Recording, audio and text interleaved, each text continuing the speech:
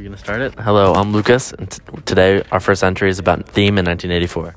My name's also Lucas, and today we'll be specifically talking about how the bigger power / control and surveillance is one of the biggest themes in 1984, and how it influences the book.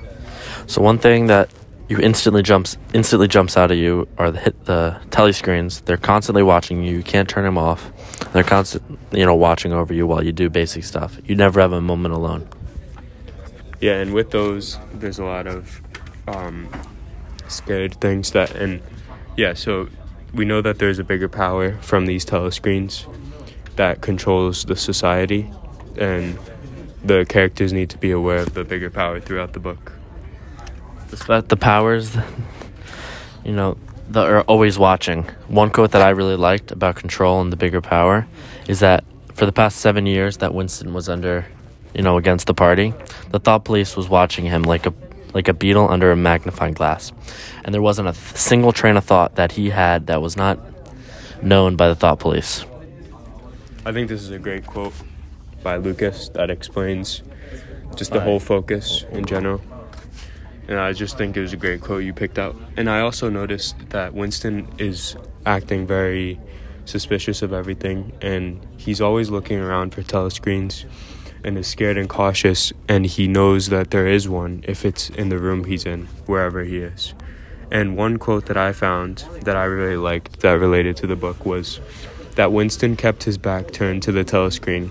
It was safer, though as well knew even a back can be revealing, which means that even if he's turned around, the telescreen could still see what he's thinking and stuff. It kind of tells you that you can never truly be alone. Even if you're in bed, you can never be alone, and you're always being watched and inferred somehow. Another thing that is later revealed is kind of that there's hidden microphones everywhere. There's cameras everywhere, and everything is being watched. This is very similar to today's world because there are microphones in everyone's pockets on their phones. There's cameras on all the laptops and all the phones, and in every store you go into, and every building you go into has cameras, and everywhere in public you could be being watched. Another thing I was thinking about with the cameras and the microphones is that how Facebook and stuff and Instagram uses ads to they listen to your conversations and stuff. And because I'm sure you've known if you said something in your phone and then you automatically see an ad for it, and that's how they make money, and that's how that's what I kind of think about when I think about 1984 and how they're doing this. But yeah, that's it for the podcast today, and thank you for that's our first everything. entry. And yep, this is our first entry, and we'll be back with number 2 for the book. 1984. No. Our choice book. No choice book. Ready Player One. Ready Player One. Thank you.